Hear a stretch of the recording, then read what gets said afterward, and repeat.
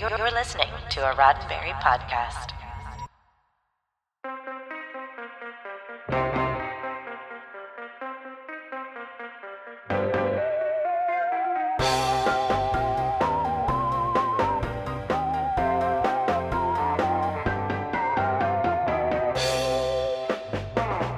I'm Roberto Lewis, and this is your Sci-Fi 5 minutes of science fiction history for July 15th.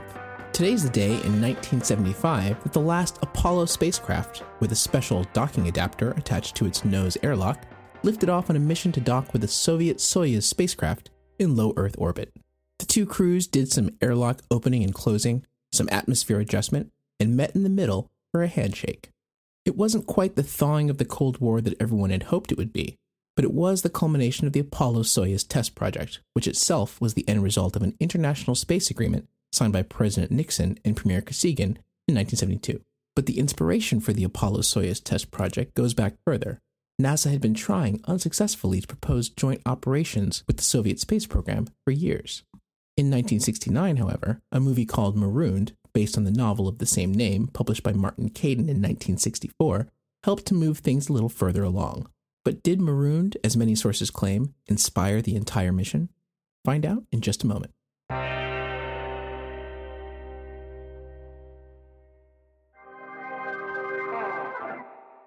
Marooned, with an all-star cast of all-too-human fictional astronauts, played by Gregory Peck, Richard Crenna, and Gene Hackman, involved an Apollo crew visiting a space station that was actually based on some of the earliest plans for the real Skylab space station.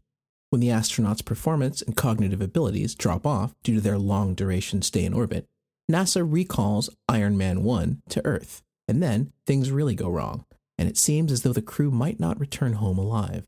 There are two glimmers of hope, though: a risky flight of a fourth astronaut in a previously untested rescue spacecraft, and a lone Soviet cosmonaut whose orbit just happens to bring him close to where the Apollo command module, Iron Man 1, is stranded. The movie proved to be a useful visual aid during the latest attempt to get some preliminary space cooperation talks going in the spring of 1970, especially since it portrayed the cosmonaut, and thus the Soviet space program, in a positive light. An ongoing series of meetings and studies between the two superpowers and their space agencies in real life led to the International Space Agreement. The real Apollo crew who would get to put some of the theoretical ideas to a practical test included Deke Slayton, the only member of the original Mercury 7 who had never flown due to a heart condition, Gemini and Apollo veteran Thomas Stafford, and rookie astronaut Vance Brand, who had been scheduled to fly on an Apollo lunar mission that had been canceled. Their Soviet counterparts were Alexei Leonov, the first spacewalker and a hero among the Soviet Cosmonaut Corps, and Valery Kubasov. Leonov and Kubasov got much better lines than their movie counterpart. The cosmonaut in Marooned never got to say a word, and wasn't even credited on screen. Marooned presented enough interesting ideas to help inspire an unprecedented real space mission, but its reliance on risky spacewalks carried out by exhausted, stressed-out astronauts was left on the big screen. The Apollo-Soyuz docking was carried out within the safe confines of the docking adapter, so no suiting up was required. While the National Air and Space Museum has a display commemorating Apollo-Soyuz, there's a real wealth of memorabilia and other artifacts from the mission at the Stafford Air and Space Museum in Weatherford, Oklahoma, including 5 bottles of whiskey, one provided by each astronaut or cosmonaut from his homeland after the successful flight. Whoever among the 5 Apollo-Soyuz crew members is the last man standing has 5 bottles of whiskey waiting to wash down his sorrows. So, did Marooned inspire Apollo-Soyuz? Not by itself.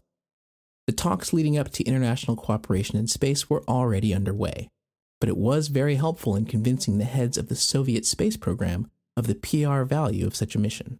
Marooned and the Apollo-Soyuz test project did prove, however, that sometimes science fiction really can change the world, just as their successors, the crew of the International Space Station. This has been 5 minutes of science fiction history, your daily Sci-Fi 5 for July 17th. Sci-Fi 5 is produced by Roddenberry Entertainment.